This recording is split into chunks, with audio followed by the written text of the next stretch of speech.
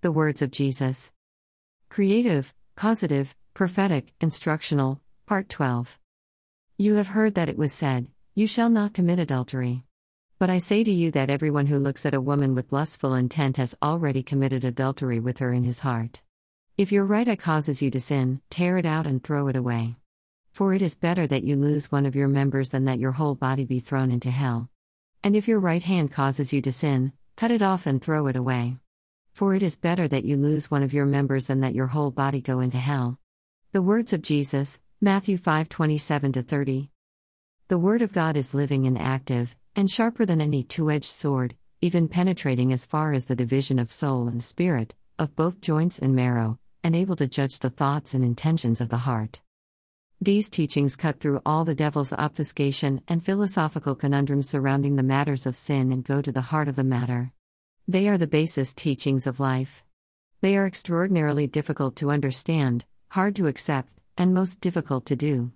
Most people, when reading the Bible, will choose, at their own peril, to scan through them quickly and move on to more pleasant reading. Here, Jesus is quoting from the law of the Old Testament found in the Ten Commandments, "You shall not commit adultery." Jesus is teaching that the fulfillment of this law begins, not with externals, but within ourselves. But I say to you that everyone who looks at a woman with lustful intent has already committed adultery with her in his heart. Jesus then seems to contradict himself as he goes on to say, "If your right eye causes you to sin, tear it out and throw it away. For it is better that you lose one of your members than that your whole body be thrown into hell.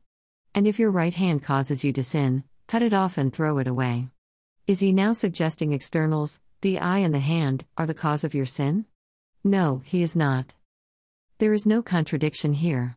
Jesus, once again, is building a bridge for us to cross. He is building a bridge from the natural world to the spiritual world of the kingdom of heaven.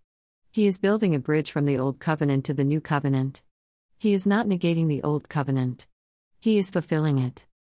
Jesus is the new covenant, and he is teaching, that is, the Word of God is teaching us, 1. How to understand the Word of God and find wisdom, 2. How to revere and to properly fear the Word of God, and 3. How to perform the Word of God in your own life.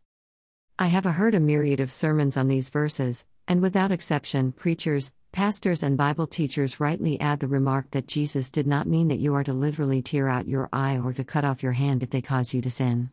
Jesus often uses hyperbole or reductio ad absurdum to emphasize the point of his teaching. Or is he? I have seen and read of those who have had a limb snared in an accident or a trap by a building collapse, and the only means of escape and saving one's life is to sever the limb from their body.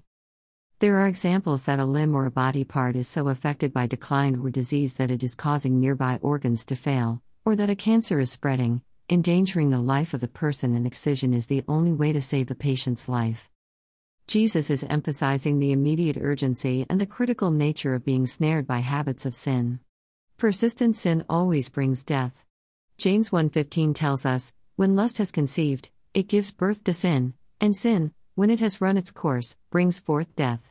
This is the insidious nature of sin, and in this case, even looking at a man or a woman with lustful intent is the same as adultery, even if you don't see the immediate connection. Jesus is framing this dilemma using a binary trap to make this point. It is one or the other, but it cannot be both. Choose life, or allow death to make the choice for you. The bottom line here is, it is better that you lose one of your body parts than if your whole body be thrown into hell. It is easy to see that this is no casual or joking matter. Jesus has opened a window of sorts, a portal, so you and I can peer in the wondrous spiritual world of the kingdom of heaven to find our help. It is breaking my heart as I write this to know that some will dismiss the Word of God as mere fantasy or some religious speak. Others will pick and choose as if choosing from a self-improvement list of classes, deciding which class it pleases them to attend. Let's please, dear friend, do not make that mistake. The Word of God is powerful and accurate and without error, far beyond our ability to understand. The Gospel is the power unto salvation. It is prophetic by its very nature. It will tell the truth to you and through you once you put it in your heat. It requires faith, obedience, and endurance. It will save your life, and it will give you a life worth living, both now and forever with God. Your brother and friend, Mike Young. Previous, the words of Jesus, what are you to do with them? Part 11, you have heard that it was said to those of old, you shall not murder. Next, the words of Jesus, what are you to do with them? Part 13, it was also said, whoever divorces his wife, let him give her a certificate of divorce. But I say to you. Matthew 5:31-32.